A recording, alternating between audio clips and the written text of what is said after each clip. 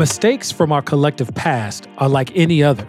They require intervention, a remedy, to correct. They don't erase themselves over time. Author Jonathan R. Miller. Bearing Witness, part of the Racial Reckoning Project, is a reflective dive into the week's events unfolding in this season of racial upheaval and, we hope, change. I'm Anthony Galloway, Executive Director of the Arts Us Center for the African Diaspora. And I'm Georgia Fort, an independent journalist.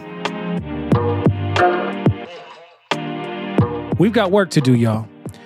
In this season that we're in right now, as we continue to check in with what's happening in community, one thing is clear, that over and over again, we're refacing and revisiting mistakes that we've already made. Whether it's revisiting the same conversations we had with vaccines from the past that have saved us, and now we seem to have completely different arguments for why not to do the same thing that happened before, or the constant reckoning that we find ourselves in day to day over the things that have happened to us, especially in the season right now where we are contending with yet another group of refugees coming to the United States, for which we have to re-examine again for ourselves who we will be as a nation. Again, I love that quote from Jonathan R. Miller, that mistakes from our collective past are like any other. They require intervention, a remedy to correct. As we continue to think about the impact of our decisions and the constant conversations that we have, I'm finding myself as we connect, Miss Georgia, this week, this thing front and center on my mind. What are we doing to correct the things that need addressing in our own society? What have you been encountering this week, Miss Georgia? Absolutely, Anthony. I have been working a lot on what's happening here in St. Paul and Minneapolis over the last week before heading off to D.C. As you guys know, the big March on Washington is happening. It is the annual commemoration of MLK's I Have a Dream speech. And this year they're focusing on voting rights. We've seen the attack against Black votes reach a total new height. And so thousands will gather on Capitol ground to advocate for equal voting rights. Something I didn't think we would have to tackle in our lifetime. But last year, the focus there for that march was police accountability. And there's a part of me that feels torn because I do know that voter suppression is real. But at the same time, it doesn't feel like, we ever really got the level of police accountability that we advocated for last year, that we advocated for here in this community. So that has been on my mind. But the other thing I feel like that cannot be ignored by any of us is the state of our environment. Thousands gathered at the Capitol to take a stand against Line 3.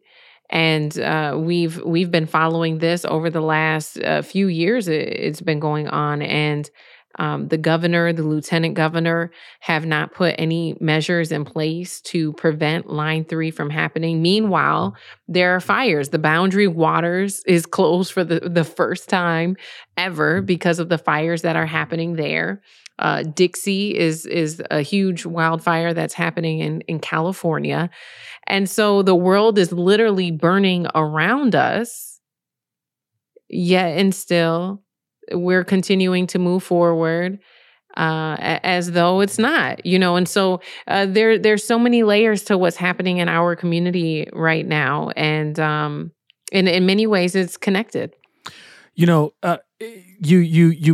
burning on multiple fronts. That has continually and consistently been the theme of a lot of our conversations around the Racial Reckoning Project, that there are multiple layers and multiple fights happening on different fronts. As I think about the fact that Minneapolis voters will be determining the future of the city's public safety. Some of the reporting from the reporters of the Racial Reckoning Project brought that forward. I mean, the override of Mayor Jacob Fry's second veto of that bill is huge. Putting it on the ballot whether or not Minneapolis will choose a Department of Public Safety versus versus keeping what's already there. You already mentioned the Line 3 protesters.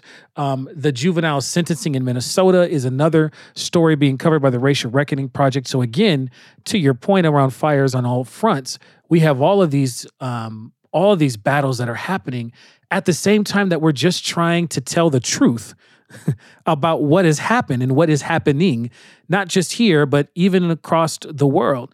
We got a history lesson on the Counter Stories podcast yesterday about the history of Afghanistan and complicating and nuancing our involvement there that even led to what we're experiencing right now. I'm curious, as you encounter these multiple stories and these multiple fronts, what pulse you're getting from community about their energy level for all of these fights. So the folks who I have been talking to they're at different places. They're at different places in the fights and in the movements for justice.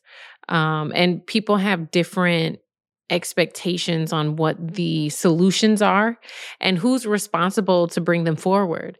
But at the end of the day, when you look at capitalism, I feel like the piece with Line 3 is directly tied to capitalism. And you have this huge corporate force that is using all of its resources to get the political buy-in despite the harm that it's causing, despite the treaties that it's breaking, all of these different things. When you look at police accountability, that is a fight that we just saw an officer on Wednesday in DC kill a man who was in his car. So that is still something that is ongoing. And what is the root of that? Racism. So there's these fights, even though they're connected and you're seeing solidarity in the movements where people are showing up in issues that maybe they don't feel like necessarily impact them directly. These fights are all at different places. But the one thing that I do hear more and more and more of in that solidarity is that there is this collective belief that, there's one humanity. And so although some people feel removed, at the end of the day, we're neighbors, we're brothers, we're sisters. And so even if I'm not directly affected by an issue, if it affects you, then it should be affecting me too. And that in right there brings up one of the challenges that we see, and it's a marker of how Minnesota has historically addressed our reckoning. It is that proximity. Sometimes it's required. We're supposed to have the wherewithal to be able to reach out across an experience, even if we don't experience it directly, and be able to make some kind of connection. However, we seem to only be able to address that which affects us directly. I'll never forget walking across my alley and talking to a neighbor in casual conversation, and them asking the question, just like, so do you know anybody who's gotten COVID? And I have to recount the story of the many people close and distantly related who not only have suffered from COVID, but have died as a result of COVID.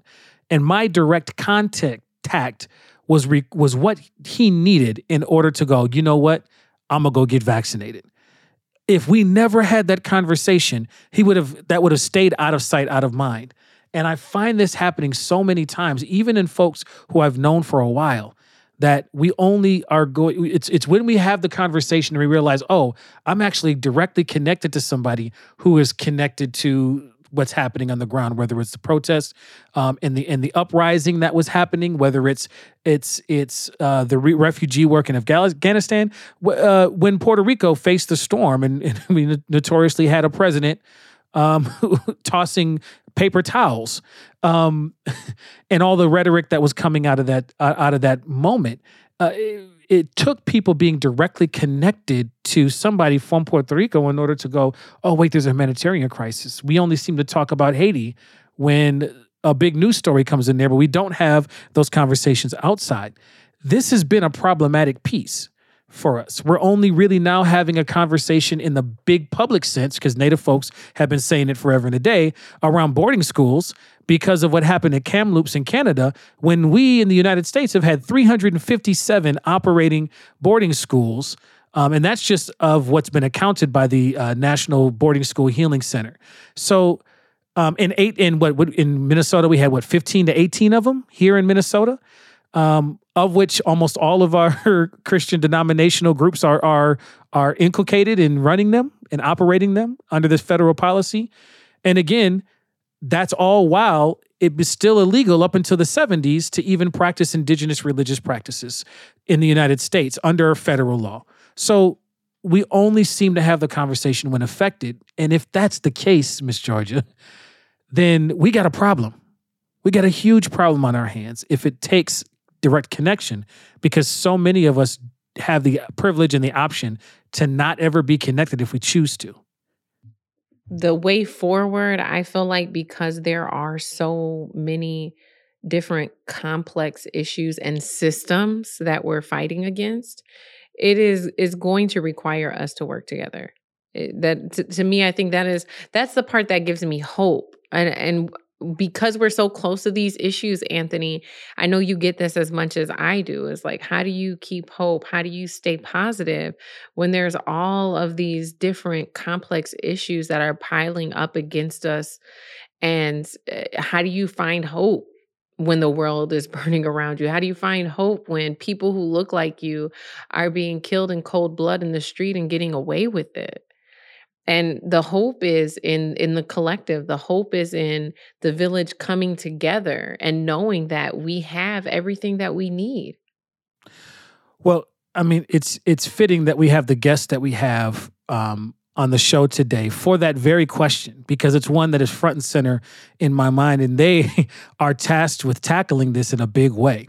Jim Bear Jacobs and Reverend Pamela Ngunjiri are the co-directors of racial justice at the Minnesota Council of Churches, and they've been doing some amazing work around truth-telling and reparations. And so I want to bring them in and just get their reactions to what we've already been talking about this evening. So, Brother Jim Bear and Sister Auntie Reverend Dr. Pamela, what's coming up for you as you listen to the conversation? It's good to be with you, Anthony and Miss Georgia. As I hear about just sort of the recap of what's been happening in and around us this week that you all have covered, I would say my hope lies in knowing that the work that we are seeing right now, the work towards justice, even though it may be centered around, for example, the Line 3 protest is largely a Native space. It's led by some fabulous, incredible Indigenous women, but there is so much cross-pollination, if you will. There's so much intersection. And we've been seeing that really for the last maybe 5 years here in the Twin Cities. So I watched yesterday as hundreds, if not, thousands of marchers came in to the Capitol grounds yesterday for the Line 3 protest. And, I saw Black folks that I recognize, Asian folks, Latinx folks, a whole lot of white folks, Native folks. And so there's this recognition that, if we're going to call ourselves agents that are working towards justice, that it can no longer just be a self-focused, endeavor, that we have to, as a Native man, it does me no good if I can advance my own causes of justice, but Anthony, you and your family are still in danger, when you're out and about. And we've seen this, right? I mean, I think going back to was it 2014 when Jamar Clark was killed and the occupation of the precinct in North Minneapolis. I mean, that space was undoubtedly a Black space, but every night, whether I was there in person or even just streaming the events, I would hear the native drum. I could hear it in the background there, and every time I was there present, I could smell the sage burning. Some of our sacred medicines there to bring about comfort and healing. And so these intersections are so vitally important because this work can't be done in siloed communities any longer. I'm in total agreement with you. I was listening, and you started out talking about your hope. And I think what has been inspirational for me is the phenomenal occurrence of a unified front amongst people. And Jim Bear, you were naming that. For me, there seems to be a sense of a supernatural gathering of folks, a coming together of people across racial, social, economic, and faith lives for a common purpose to serve the betterment of humanity. And so I'm a baby boomer. I've been here a while, probably older than everyone on this broadcast. And I can't ever recall. I remember seeing that somewhat in the civil rights movement, but I was a little kid. But I remember seeing a little bit, but nothing to the degree that I think that we are experiencing it now. So I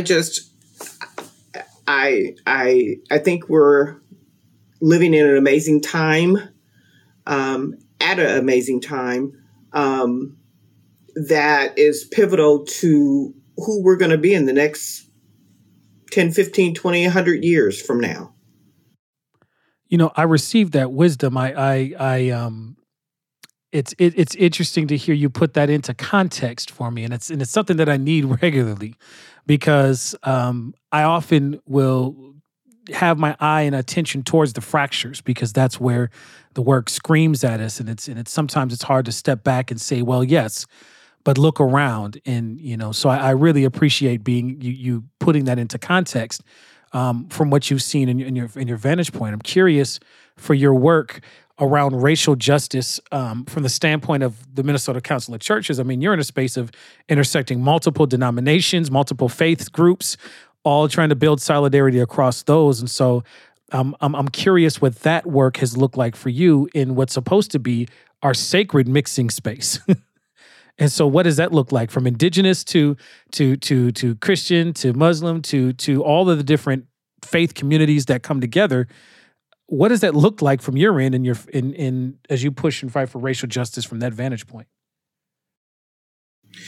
So there's a word that I think people have used maybe with a specific meaning, but I think that there's more to that meaning, and that word is shalom.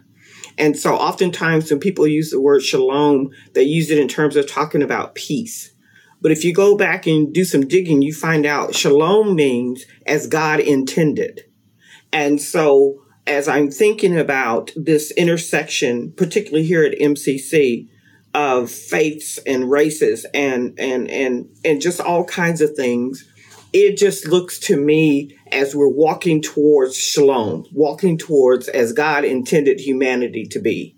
So that's my take on that. Yeah, and I'll jump in here. This word reconciliation or racial reconciliation. I mean that word started coming into sort of our cultural ethos, 20 years ago. I mean, certainly it was before that, but I think it's a word that the people who use it the most don't understand what they're asking and really ought not be using that word. And so here at the Council of Churches, we don't use that word reconciliation very often. our program that Miss Pam and I are co-directors of, we call it our Truth and Reparations program, because reconciliation, in order to reconcile, there has to be a pre-existing relationship that was solid and harmonious. And that is what we are trying to get back to. And you know that Black folks and Native folks, in terms of their relationship with the dominant culture, there is no point in our history that we would say that's where we want to go back to. That's when things were all right. And so we don't use that word reconciliation. And so a lot of, let's just be realistic. In terms of the Christian community in Minnesota, we're dealing with a lot of predominantly white churches and historic white churches. And even when we talk about reparations, we will hear from churches the work that they are doing, that they're endeavoring to do, that they call reparations. And when they tell us about it, I just have to kind of look at it and chuckle a little bit, and I'll say, well, this is all, it's good work, but you haven't consulted any Native folks, you haven't consulted any Black folks, so you can't really call this reparations, because reparations, in order for it to be effective, needs to be defined from the oppressed communities. You can't have the oppressor defining what reparations are.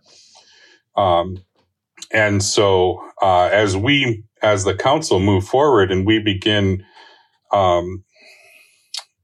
helping churches move to develop ministries of reparations within their communities, we anticipate it's going to be, for some of our churches, it's going to be this big awakening, and there could be some tension because, the work that they're doing, sure, it's good work, but it would be what I would call charity.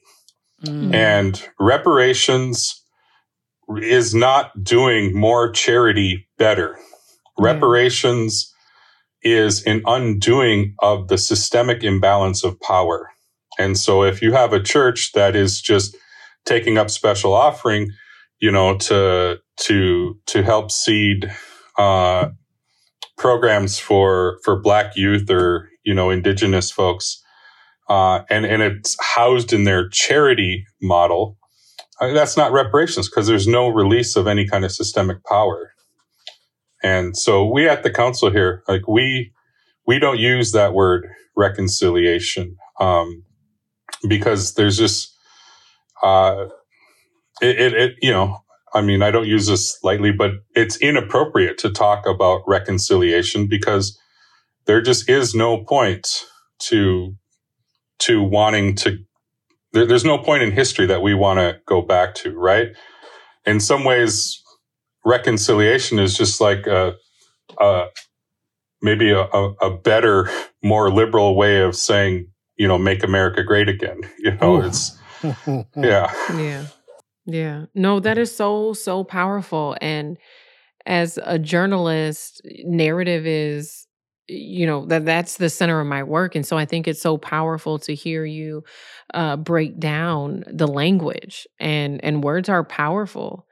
To me, what this brings up for me is just, the things that the last year and a half has revealed. I think that there's been so many opportunities to learn, not just individually, but collectively as well. And so I'm curious to know from you both, what have been some of those defining moments over the last year in your work?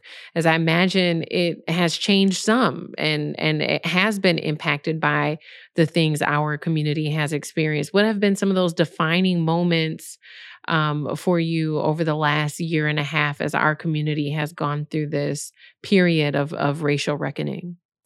Wow. So our Truth and Reparations program at the council was 100% a response to the killing of George Floyd and the months of racial unrest that we, surrounded us in the Twin Cities.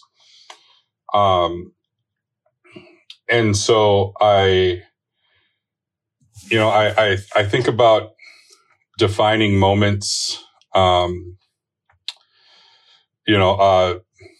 Brother Anthony, I think about when Daunte Wright was killed in Brooklyn Center, and you and myself and many others were part of a response, a call for clergy to be present and hold vigil.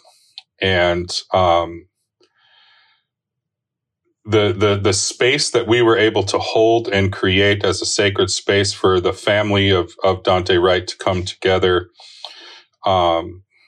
and remember him, to honor his memory, but also, as you recall, I mean, we probably had I don't know, a couple of 100 people at least there. At least. Yeah. And I know you'll never forget this. I'll certainly never forget this. But when Reverend Dwayne Davis gave the benediction, and I remember because it was just not long after Easter, correct? That's correct. And he talked about how we were in Eastertide on the liturgical calendar, and Easter's about a resurrection. And he equated resurrection with an uprising and this call to no longer be held in the chains that would kill us, but this uprising to, and he put it so beautifully, he's not calling for people to cut up and act the fool and do all this, but he's calling us to get up, not cut up, but get up. And that was one of the defining moments. I know it's, and I know Reverend Dwayne very well, and I know you do too, Anthony. But I mean, that moment sits with me so beautifully, because here we were in this moment. We had, we were 3 minutes away from curfew at about that point, and the call to get off the streets, and all around us there was police presence and everything. Yeah, and it just felt like this incredibly holy and sacred moment. To come together in response to a crisis that was facing our community. Miss Georgia, you may not have put it together, but that was the day that bottles flew at you as you were covering Brooklyn Center and the vigil and several. You were like in 4 places at once, and we were trying to track and see where you are and make sure you were okay. So I think it's interesting that you bring that up, Brother Jim Baer, because all of us were in different places of battle stations that day, all in proximity to each other, not even knowing that we were. Right. Well, I always thank you guys for keeping me covered, because it definitely, there were some dangerous nights out there, and I personally feel blessed because I did get hit with a rubber bullet and walked away with just mild bruising. And I have other colleagues who, there's one journalist who lost an eye covering a protest, and so the intersection of this work and the faith community is so important, whether people acknowledge it or not. I felt it. And so I appreciate both of you and the work that you're doing and keeping our community covered.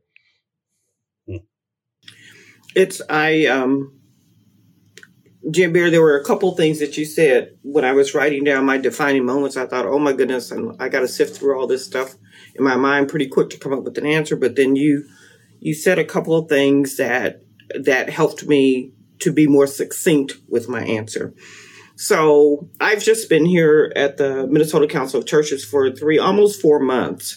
So I'm still getting my footing in what we're doing here. But we're talking about the last year and a half, what were defining moments. And so for me, as a person who always has a lot to say, a lot of opinions and stuff, I lost my voice. And that has never occurred to me. So I'm a mom, I'm a grandma, I got 2 great grandkids. So in this lifespan of mine, I've never lost my voice before. But the events that occurred over this last year and a half, I felt like I lost my voice. But here in this conversation, what I'm figuring out is What I lost was my old voice. And the events that have occurred, I believe, has forced each and every one of us to have to figure out who we really are. So I felt like I lost my old identity, but the events pushed me or catapulted me to figure out my new identity and come up with my new voice. And I think that is what has occurred for us as a nation and as a people, figuring out our new voice and our new selves and where we move towards, move forward. And then you talked about Reverend Dr. Dwayne talking about getting up and talking about this about resurrection. That's exactly what getting your new voice and your new identity is. Being resurrected from the oldness, the dead, the stuff that doesn't work anymore. Instead of lying down and letting things happen, but getting up and becoming active and part of what is going on and what needs to happen from this point forward. So I lost my old voice and gained my new voice, my new identity. I gained the strength to get up. I and others and everyone else, I believe it's like we got a second chance. We got a second life, a born again type situation of being resurrected from everything in the past to stand up to do this new work. And we had to. This new work requires a new voice and a new identity and a new knowing who we are. So that's what I gained. You know, it's funny that you bring that. It's not funny that you bring that up. It makes sense that you bring that up, just because, you all, and I'll let you speak to it, but you all are embarking as one, a Native man and a Black woman, right, in working in partnership in leading this area, which I think in and of itself is beautiful, and it speaks to something that we were speaking to earlier. The as you talk about the hope and coming together across these lines, right? So there's this solidarity in your intersections, both in terms of gender, in terms of race, in terms of age, in terms of all the things, intersections that we could check off here. But you all are undertaking the task here in September of actually launching events about telling the truth and being unapologetic in dealing with that from the context of faith community. And so tell us a little bit about that, because you're not just, it's one thing to just tell the truth in general society, but you going into the most sacred spaces where folks know that they're moral and right and just, and saying, hey, look at the reality of the situation. Like that's you playing with people's sacred lives there. So tell us a little bit about that work, because when you talk about having a new voice, I mean, that's a bold step. Yeah. So I'll say, from the context of, and just so your listeners are aware, both Pam and I we're reverends, serving churches, serving congregations. So we're insiders to this conversation. And I would say, in some aspects, calling the churches to accountability is easier than calling the general public to accountability, because we have the mandate of the gospel, which, when you read it properly, demands of us to be people of repair and healing. And so in a sense, Reverend Pam and myself, we can come into a church with a prophetic voice, and if they're going to get all up and get worked up about it, all we got to do is say, look, these are the words of Jesus. The man that you are upholding as chief prophet, teacher, savior, his very words from the Sermon on the Mount, when he says, if you're bringing your gift to the altar, your offering to the altar, and you remember that your brother or sister has a grievance against you, don't bring your gift to the altar. Leave. In other words, separate yourself from this divine presence. Go and make repair in that relationship. And only then, after you're about the work of repair, only then come back into the divine presence. And so we've never, I grew up in church, Anthony. I grew up in church my whole life. I've never read that scripture from that perspective, that if I am going to call myself a child of God, a follower of Christ, Christ demands of me to make right my relationships with my brothers and sisters that have grievance against us. And, it's no secret to everyone here that for people of color, particularly for Indigenous people and African American people, we have grievances against the white church as it is practiced throughout our state and throughout our country. We have a grievance. We have a justifiable grievance. And so if you, XYZ church, are going to call yourself a worshiping community, you have to.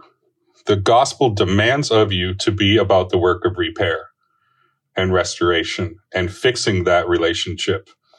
And so in that sense, it's almost easier in a church. Now, they don't like it and they'll fight you, and they'll argue with you. And we have all sorts of theologians that will be like, well, you're reading that scripture out of context or whatever. And I'm just like, okay, we can visit other scriptures. How did Zacchaeus make right his relationship with the divine? How did he ultimately approach Christ in relationship? He had to leave Christ, go and make restoration for all of the harms he caused in his community. And only then could he have a restorative relationship with Christ. So, it's not easy work, but we stand firmly on gospel principles that our churches say are their guiding principles. And so, we just come and light the fire and hold their feet to it. I feel like there has been a little bit recently of, kind of pushback on the role of the church, where you have people in the community who are feeling like the church is not playing the role that it was intended to play. Have you guys been hearing that at all on your end? And if so, what are your thoughts about that? I've heard that all my life. Mm.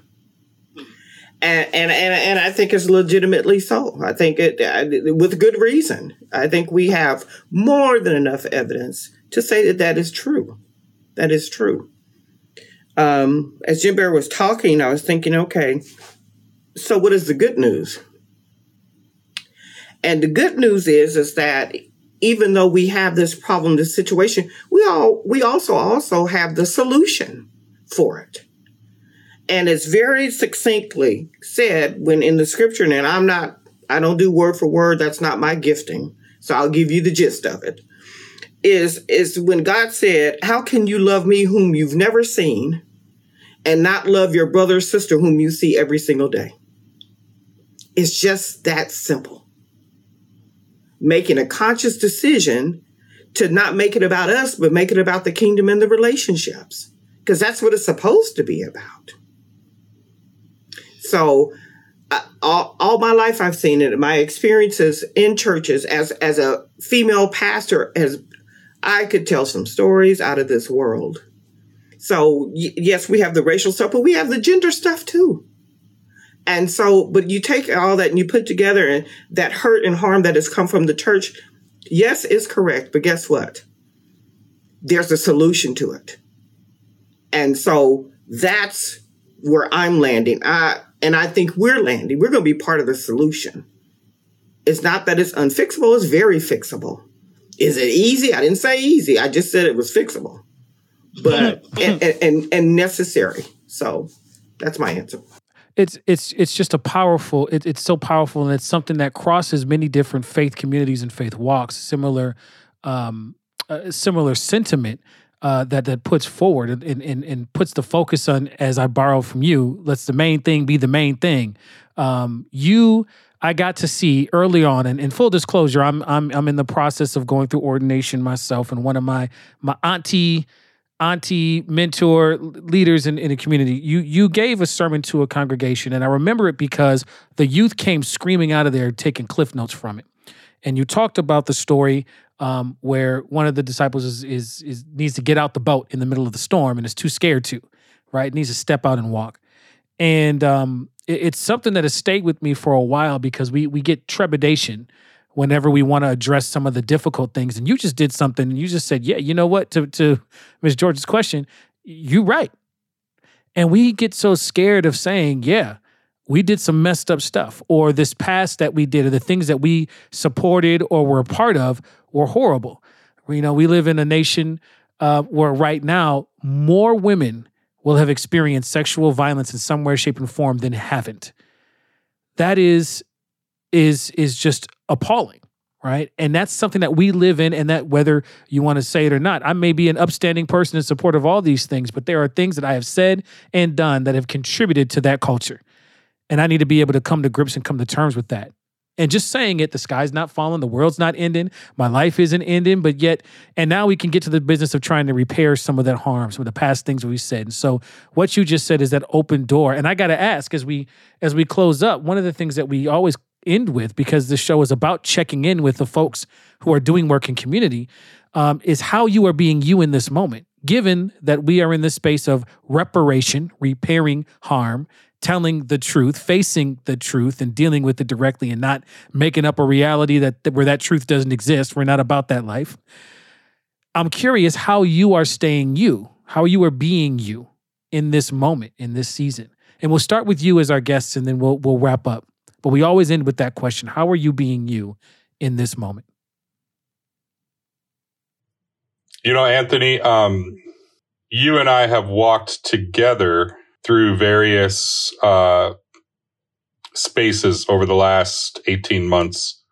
And where I have found myself being freely and fully myself, because as a pastor, as clergy, in moments of crisis response, there is a public witness, there's a public persona. It's almost like a garment that we put on in these spaces. And I don't want to say it's entirely performative, but we have been alongside each other in some of those spaces.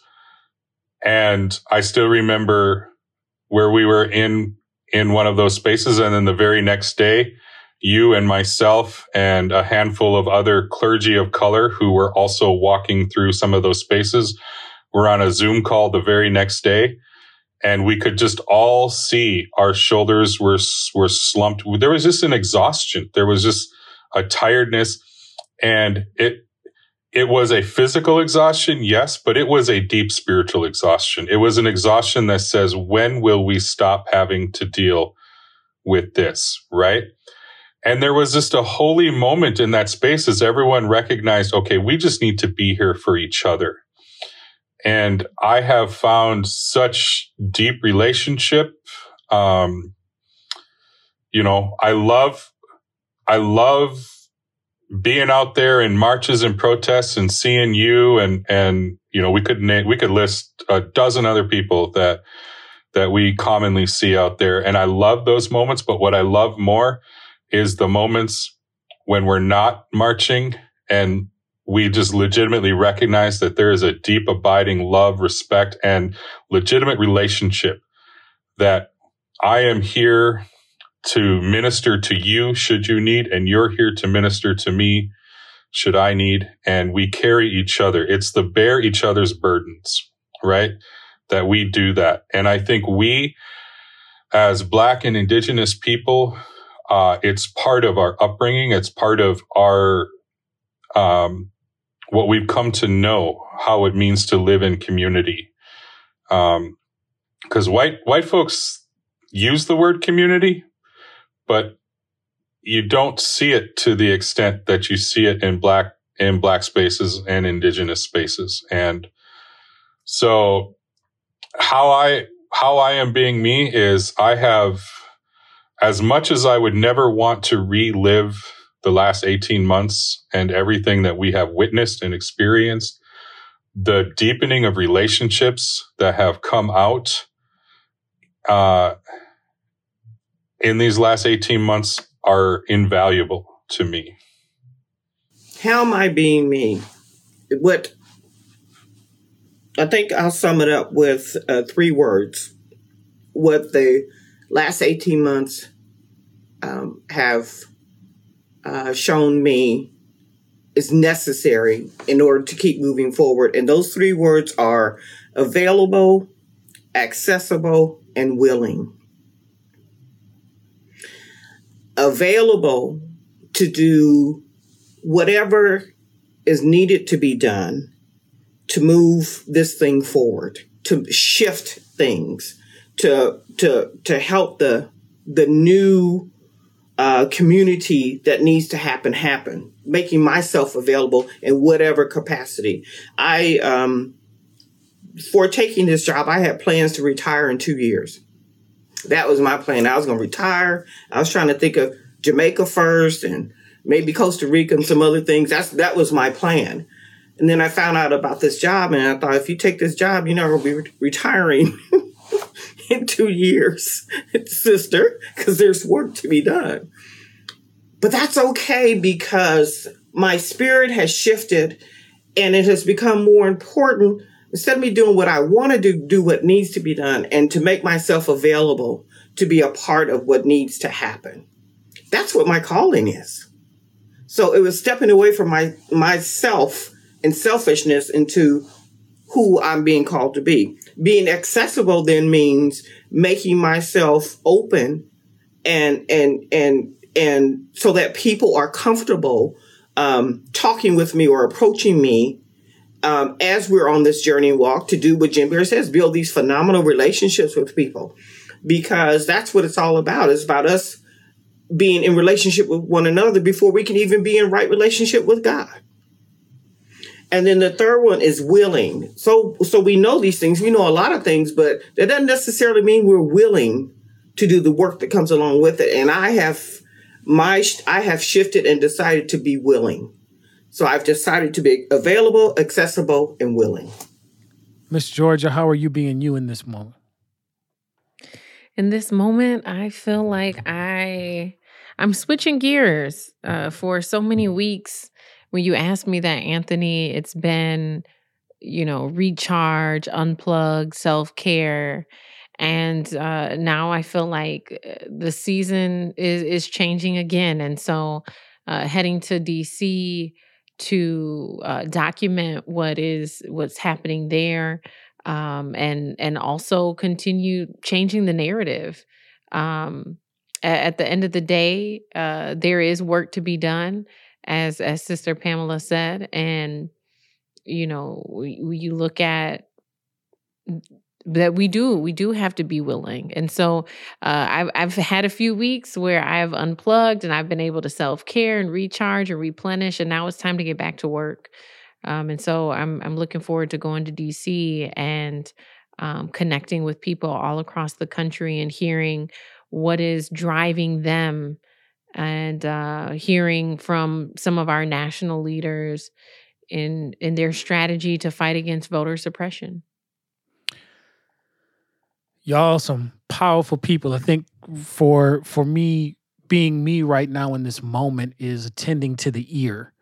An ear for listening and understanding the nuance of a thing. And that's not just in terms of service to somebody's need to get something out their chest or to say something or to hear stories. That's important too. I think the attunement is coming from hearing the full truth of a thing. I was able to spend a good portion of time today reaching out to a couple of friends who had been doing some care work out of South Africa for Afghanistan, and catching up with them. We met when I was there in South Africa doing some study abroad, and developed some really deep relationships when they told me that I wasn't Black in their system. I was colored. And so we had some hilarious back and forth arguments and jokes as I understood that racialized system.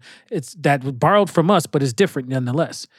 And as they began to tell stories, they began to piece together a much fuller picture of our involvement, because we often forget our history in the full stories that we were right there when we watched the same news stories, but we don't seem to recall them when it comes time to put the whole thing in context. And so in doing so, in this moment right now, being me is listening to the full stories, the nuance, the gritty complications in between, and not seeking to resolve it and make it make sense, but letting the dissonance stand, letting it just ride and be in tension, and being okay with that, because that's the place where we start learning. That's the place where we can establish patterns that keep us in front and center. So for me, that's how I'm being me right now, is I'm looking for those spaces where there is no necessarily an answer out. And that in there lies a whole bunch of wisdom for me. So that's how I'm being me in this moment. I want to thank you all for coming on and being courageous and showing some of the work that you're doing, but also bearing witness from your perspective in this space. We always end our show with this quote that was brought to us by Miss Georgia by way of by Dr. Joy Lewis. And so, Miss Georgia, I'll let you go ahead and get the last word and end us right. In the words of Dr. Joy Lewis, may the revolution be healing. This is Bearing Witness. This has been Bearing Witness with Anthony and Georgia, a part of the racial reckoning project, The Arc of Justice, a journalism project created and supported by Ampers, Diverse Radio for Minnesota's Communities, KMOJ Radio, and the Minnesota Humanities Center, with support from the Minnesota Arts and Cultural Heritage Fund.